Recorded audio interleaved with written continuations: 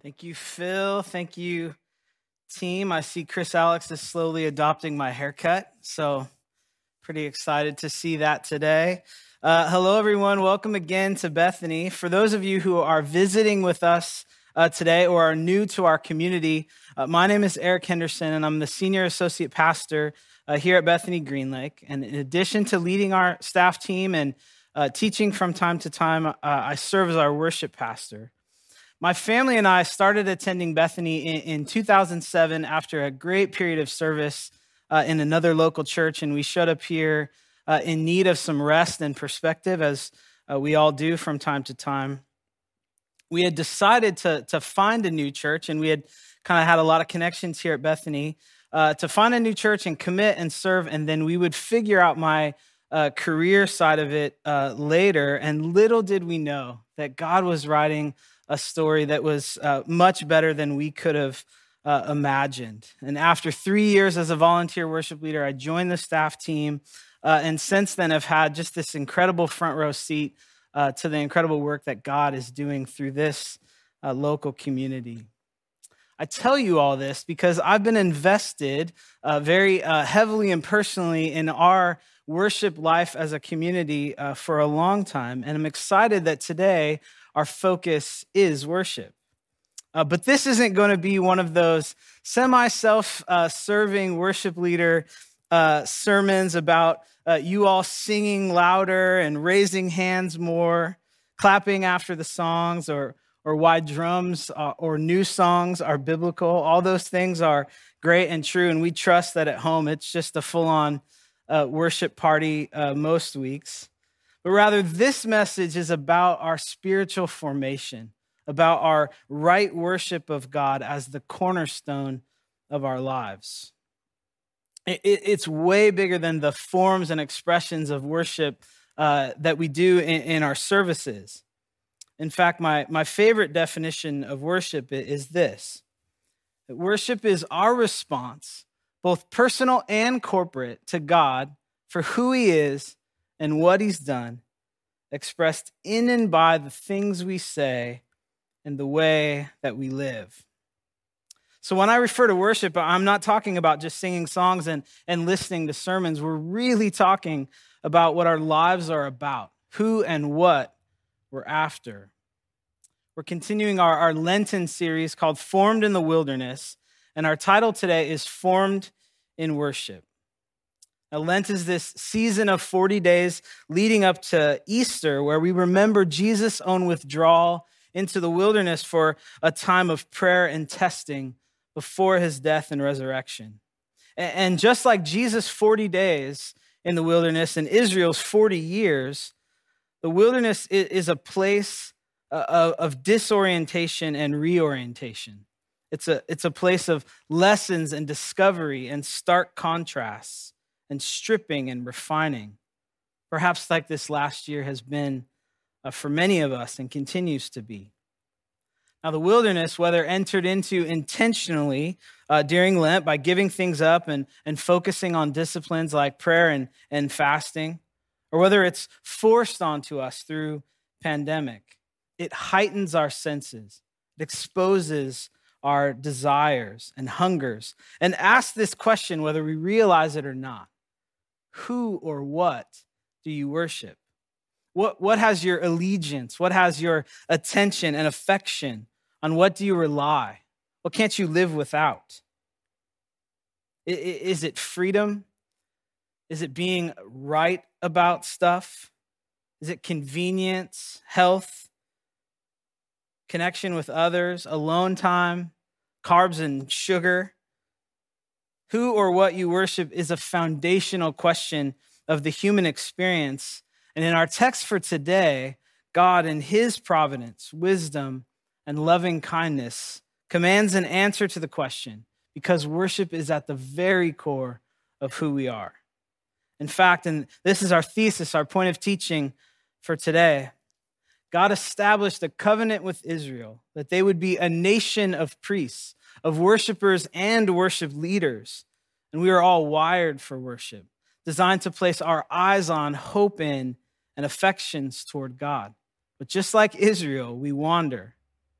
The first three commandments are given as a means by which we keep our whole selves oriented around God. And these commandments demand three things be true of our worship. First, our worship is a continual response to covenant. Second, we worship the giver, not the gifts.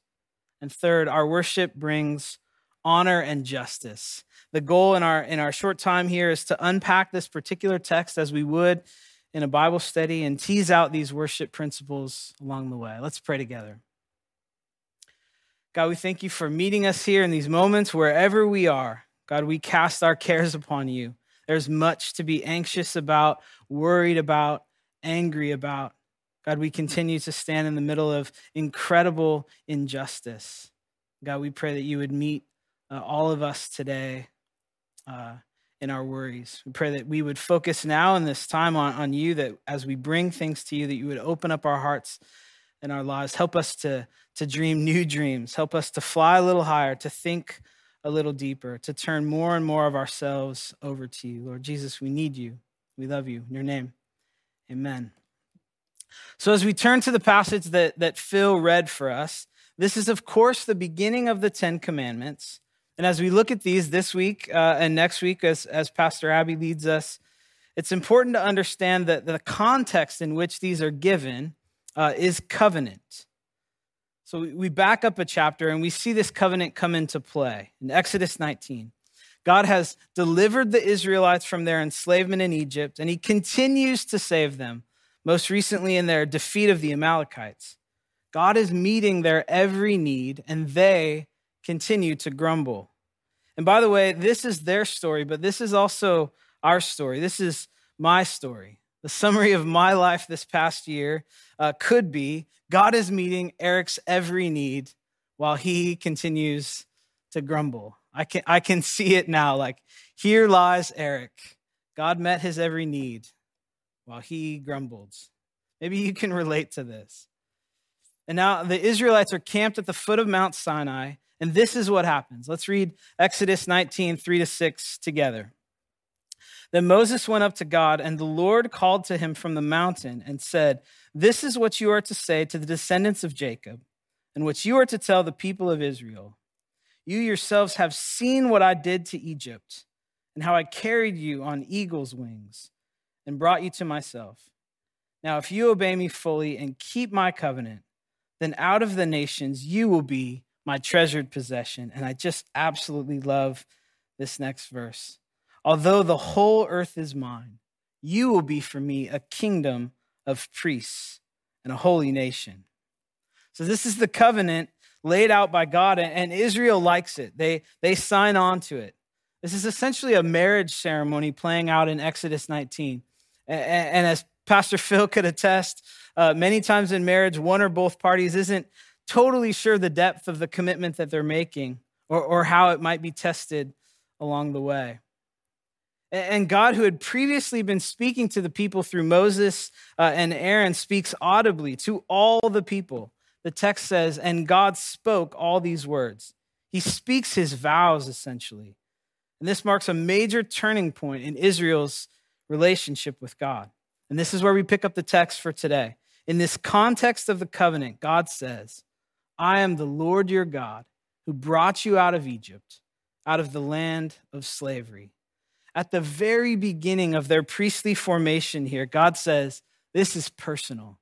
I am the Lord, your God. This covenant is a deeply personal relationship, and he was and is speaking to each one of us. Hear that. God wasn't speaking to the religious leaders. He was speaking to the common Israelite in strong, simple terms. Each of us priests, and God was forming their priestly worship. God says, this is who I am. This is what I've done. This is how I've loved you. Remember. In this way, our worship is to be a continual response to covenant. Remember who God is. Remember his love. Remember his provision. Remember your vows. Now, today it feels like Christianity has kind of hit the mainstream. And so in our families and churches, there are people who are along for the ride. And this is actually a wonderful thing. You can belong before you believe. but they haven't spoken their vows or joined their heart to his. And God is inviting them. Maybe this is you. The invitation is beyond this kind of folk cultural Christianity to a real personal relationship with God. Secondly, God is saying, understand these laws, these boundaries I'm about to give are not a new form of bondage, but they create an incredible freedom. God says, I brought you out of the land of slavery. So this law isn't bondage, and it's not even a means of salvation. It is instead instruction on how a redeemed life looks. These commands are given to a group of people who already belong to God. There's no earning. It's a free gift. God has acted first in his deliverance. So we can come to God, as Hebrews says, with confidence, that grace is offered even when we fall short of God's commands. When we worship, we're responding to God's covenant love. Remember, our definition of worship is our response to God. The Christian life is one of constant responses to God's revelation. God reveals himself through his word, through creation, and through his community, the church. Are we listening? I hear all the time things like, in part because I've said these things, I feel the silence of God right now. I'm just not hearing his voice, or I'm feeling distant from God. I say these things too. But it feels like 9 times out of 10, like we're not seeking God where he's going to be found. Not hearing God's voice? What's your media diet like? What books are you reading? Who are you talking to? Have you gotten outside? The Barna Group released a survey about a year ago, and they found that the average Christian millennial, that's me, consumes over 3,000 hours of digital content each year, of which only 150 hours are quote-unquote Christian content. And this was for strong and committed Christians. This was the top of the list. That's a 20-to-1 ratio. Augustine's belief that you become what you contemplate might ring true here. Yes, the silence of God is a real thing. And if you're experiencing, our pastors and prayer team would love to walk with you in the midst of that. But too often it feels like we're just not listening. In our text today, however, it is God's voice to their ears. God spoke directly to all the Israelites gathered at the foot of the mountain. Before this and after this, it's Moses and Aaron relaying the message. But today they hear him directly. And he establishes his credentials. He said, I am the Lord your God, and recalls for them his deliverance of them, who brought you out of Egypt, out of the land of slavery. And then God continues giving this first commandment. You shall have no other gods before me. It's important again for us to understand this command in the context of the covenant that Israel has entered into with God. That this isn't about a hierarchy of gods with Yahweh at the top of the list. Rather, this is about exclusivity. This is a closed marriage. It's not an open relationship. Consider a wedding ceremony. We used to go to these things called weddings, and I believe we will again. We're sorry for those of you who have changed your plans so many times and continue to do so. We're with you. We're here for you. But typically during a wedding, right at the very beginning, just after the wedding party has taken their places, people have stood up for the bride coming down the aisle, and even before folks sit down, there's a commitment from each party that ends with some version of this phrase. And forsaking all others, I will keep myself only to you. Like, if this isn't about exclusivity, what are we doing? People stay standing until this commitment is made, because if it isn't made, we're positioned to sort of grab our gift and maybe some shrimp and head back to the car. Before we settle in, a commitment is made to exclusivity. So just like in a marriage, God is saying, like this declaration in the Song of Songs, I am my beloved's, and my beloved is mine. This isn't about restriction. This is a claim about the relationship. The command is to be absolutely loyal to Yahweh, rejecting all other gods. God is after the heart of each person, not simply blind loyalty or good moral behavior, but a loving relationship. And Israel was to be this nation of worshipers and worship leaders through which all people would come to know God. It's fitting then that this first command, upon which all the other commands are given, is because God knows our vulnerability to being drawn away, and more often to adding to the list of gods in our lives. In the days of ancient Israel, there was great temptation to worship the gods of materialism, such as Baal, the god of weather and financial success, and sex, such as Ashtoreth, the god of sex, romance, and reproduction, or any number of other local deities. We're tempted today by the same gods, only with new, less fancy names. It's been said, perhaps first by John Calvin, that human nature is like an idol factory that operates constantly. We constantly deal with the temptation to set all kinds of things before or competing with God and his right place in our lives. This command is God demanding to be more than added to our lives. We don't just add Jesus to the life we already have. We must give him all of our life. We'll often hear Pastor Richard remind us it's Christ plus nothing. He wants to be first and only. Now, some have asked, did the Ten Commandments even apply to Christians?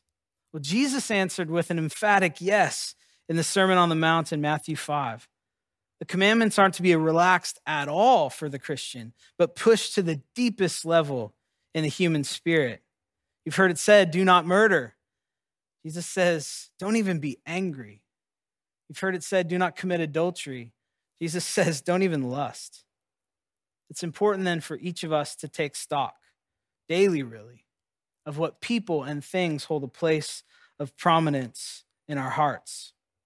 Our worship is to be a continual response to covenant because it's rooted in this exclusive, loving relationship. And God's kindness, his faithfulness, draws us back when his Spirit tells us we've strayed. So, no to other gods, but God continues adding a second command, or some believe expanding on the first by saying this: you shall not make for yourself an image in the form of anything in heaven above or on the earth below or in the waters below. You shall not bow down to them or worship them, for I, the Lord your God, am a jealous God. I'll stop reading there, but we'll get to the whole punishing children part. I know parents, you're probably looking for this. Kids are bracing. This brings us to our second thing that must be true of our worship. We worship the giver and not the gifts. This is a command about idolatry. And God knows our tendency, as I've said, as created beings, to lower our sights, to miss the forest for the trees, to trade the best things for expedience or momentary conveniences or pleasures, to become transactional rather than gauge the fullness and even the messiness of relationships. Augustine had this phrase, incurvatus in se. It means curved in on oneself. Our lives can become small, can't they? And about us and our needs, when in reality we were made to look upward toward God and outward toward serving others. We're invited to live into God's grand narrative rather than these lesser stories, often shaped by our fears and pain and our unhealthy desires. This commandment was given to keep God in his proper place, orbiting around God, and God in his proper scale and form and place at the center. We've been given the real, original thing, but too often we'll settle for a knockoff. Ever accidentally bought a knockoff? It's the worst feeling. You can usually tell right away, and for sure you can tell down the road. It's that gold jewelry that turns your skin green. Or I once paid about $20 for a genuine pair of Oakleys on the beach in Mexico. Folkleys. They were broken in a week. God is inviting us to the real thing, the genuine article. He's inviting us to the source, to know and worship the giver, not the gifts. I say that because in addition to fake stuff, the world is full of good and beautiful created things. And even these can become idols. Look around you, just maybe where you are in the room with you right now. Maybe it's your new pair of shoes that you just feel awesome in, or your new non-skinny jeans. Maybe it's your new phone, or that book that the pages just feel great in your hands. Maybe it's your new couch or new rug you got, or a watch. Maybe it's something old you treasure, like a family heirloom. I recently got a new to me truck. I'd always wanted a truck, and sometimes at home I'll just stare out the window at it. I'd love to take it to the car wash. It's a nice silver calf. It's silver. But I get to drive it around. It's a gift for sure, but the thanks, the adoration, the glory goes to the giver, not the gift. Otherwise, I tuck it away like Gollum. I won't do my impression. And it begins to eat away at me. Glory is always meant for God, to the giver, you see. I spent some time this week thinking about the idols of our day because they seem much less obvious. I was reading it and listening, and I came across a teaching from John Mark Comer, a pastor in Portland, a Bridgetown church. He wrote a book that many have read recently, The Ruthless Elimination of Hurry. Just commend it to all of you. He shared that idolatry and ideologies really share the same characteristics. And he wondered if ideologies are the idols of our day. Now, ideologies are ideas, but more than that are systems and philosophies that seek to explain and even reform and change the world. And this can be rooted in a worthy goal. And yet often they run counter to the gospel. They're counterfeit gospels to God's vision of the world, of rightness and justice. This is a part of what Comer said. We live in the age of ideology on both the right and the left. So don't hear this to score political points against the people with whom you disagree. Those are my ads. Ideologies are marked by two basic features. The first, when you take a part of the truth and make it the whole. And the second, when you take a good thing and you make it ultimate, so that God is no longer in his rightful place as our ultimate. The common denominator in all ideologies is that they put humanity and its ways and its moral reasoning and its autonomy from God at the center, rather than God and his ways and his judgment of good and evil and his authority at the center. And we were created to live in orbit around God, not for anything else to live in orbit around the self. One is the path to heaven. The other is a path to destruction. And we can talk about what these ideologies may be another day, but they exist all around us. God's word constantly warns against them. I'd invite you later, read Colossians 2. But for today, we must understand that there is a war being waged for your heart, for my heart, in the news, on social media, in our popular ways of thinking, and all throughout the structures and systems around us. Half-truths peddled and always elevating the self and the ways of humanity above the ways of God. Now, if we're not careful, then we can live our truth and follow our hearts, as we're told daily on Instagram, straight to our own destruction. The Apostle Paul talks about strongholds in 2 Corinthians 10 and God's power to destroy them. Listen to this. For though we live in the world, we do not wage war as the world does. The weapons we fight with are not the weapons of the world. On the contrary, they have divine power to demolish strongholds. We demolish arguments and every pretension that sets itself up against the knowledge of God. And we take captive every thought to make it obedient to Christ. Before something becomes a stronghold in your life, in my life, it starts as a foothold. And footholds become strongholds through repetition. It's a thought that you entertain, a relationship that you flirt with. Just this once. And then it spreads like wildfire. God is giving this command as a warning and as a guardrail. Keep me first and only. As we continue, there are two important ways of understanding this prohibition of idols and images. The first is that idols and images compromise God's transcendence. God is the maker of all things and is above and beyond all things. So we're not to box him into some lesser form. And of course, in Exodus 32, as we'll look at on Palm Sunday, Israel does exactly that. But the second and likely more important reason for this prohibition of images and idols is that they distort God's relatedness. Images and statues are immobile, mute, unfeeling, unthinking, and fixed at a point in time. But as one scholar puts it, Israel's God is the one who can speak and feel and act in both nature and history. In this way, to worship images and idols is to deny some basic truths about God's nature and his relationship to the world. When we make God small, when we box God in, we rob God of his glory and his rightful place in our lives and in the world. There's another lesson in this text for us as it relates to idolatry and worshiping the gifts and not the giver.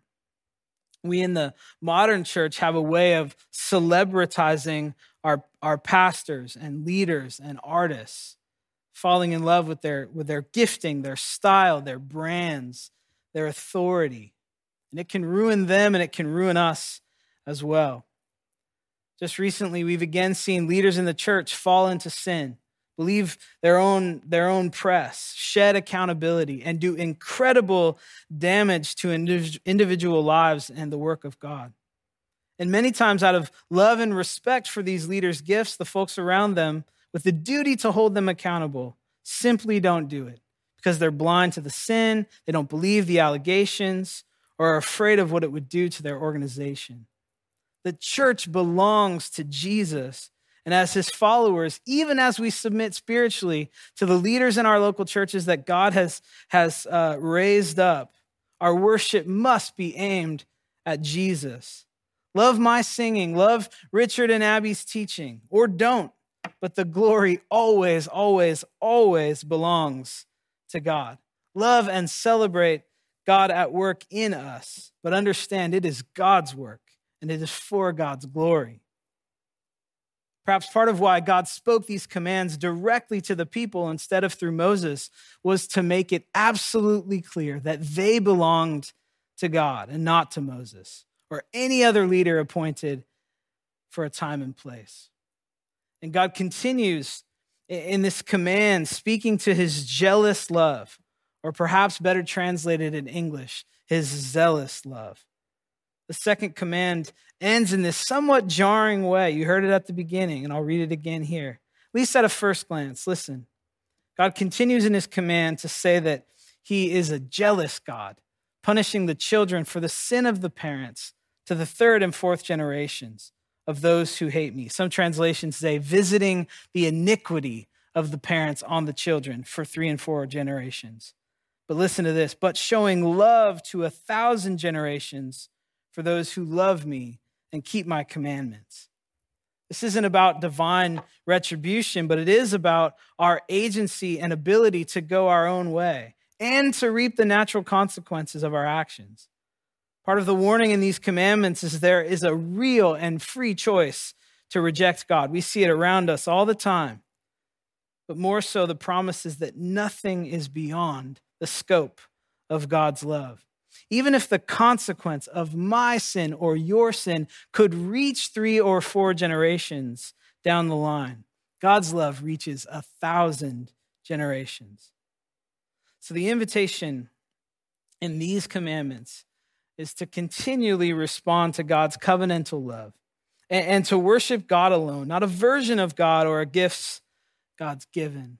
And finally, briefly, our worship is to bring honor and justice.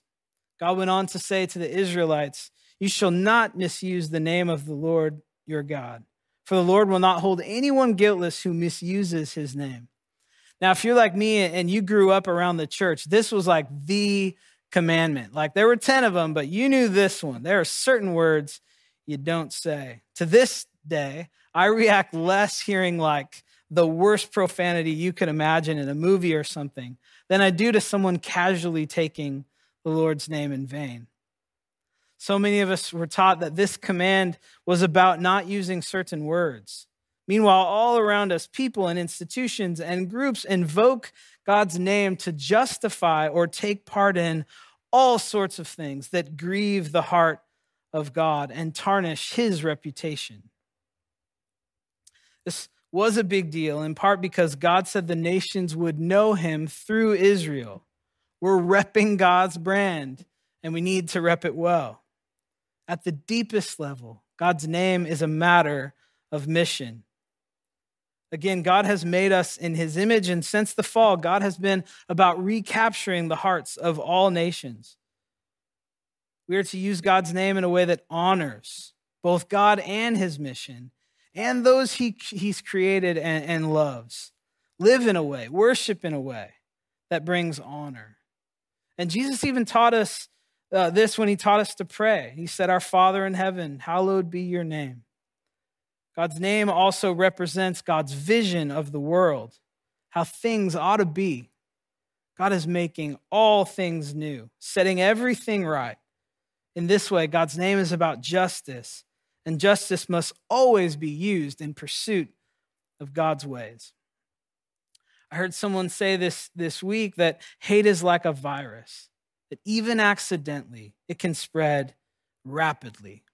We've continued to see violence, even this week, against our Asian brothers and sisters and against people of color. This hatred is born in the hearts of people and comes out of our mouths and too often escalates to physical violence. But even before a hand is laid, people are dehumanized, the image of God in them rejected in our hearts. How do you think and speak and act toward those you perceive are different than you? Pay attention to it. It's revealing how you think about God, God's place in your life, exposing your idolatry. Yes, our thoughts matter and our language matters. I've honestly had a filthy mouth this past year. Ask my kids. It's a source of shame for me. Reacting in stressful moments with choice words that give some momentary release, but when you look deeper, my language is exposing some disordering of priorities in my life, places where I've curved in on myself and I've lost perspective. I'm going to invite the band to come, and I'll close with this. Douglas Copeland wrote a book called Life After God. And it's this quirky collection of fictional stories born from his experience as a Gen Xer, the first generation raised without God in many ways, but nonetheless with strong religious impulses that they're not sure what to do with. At the very end, the narrator makes this beautiful and unexpected admission. Here's what he says. "Now, here is my secret. I tell it to you with an openness of heart that I doubt I shall ever achieve again. So I pray that you are in a quiet room as you hear these words. My secret is that I need God, that I am sick and can no longer make it alone. I need God to help me give because I no longer seem capable of giving, to help me be kind because I no longer seem capable of being kind, of kindness, to help me love as I seem beyond being able to love." I'm grateful for this wilderness of Lent this past year because it has exposed my drift, a slow drift, but a drift nonetheless, my wandering heart, my need for God. And these commands call me back.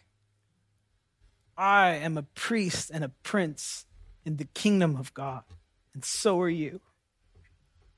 My life, your life, are meant to bring honor and glory to God and show the world what God is like. God has given these commands to shape our worship. May we each continue to respond to God's covenant love. May we worship the giver and not the gifts. And may our worship bring honor and justice. I'm going to invite us to pray the Lord's Prayer together as we close and join in a time of worship. Let's pray. Our Father who art in heaven, hallowed be thy name. Thy kingdom come, thy will be done on earth as it is in heaven. Give us this day our daily bread, and forgive us our trespasses, as we forgive those who trespass against us. Lead us not into temptation, but deliver us from evil. For thine is the kingdom and the power and the glory forever and ever. Amen.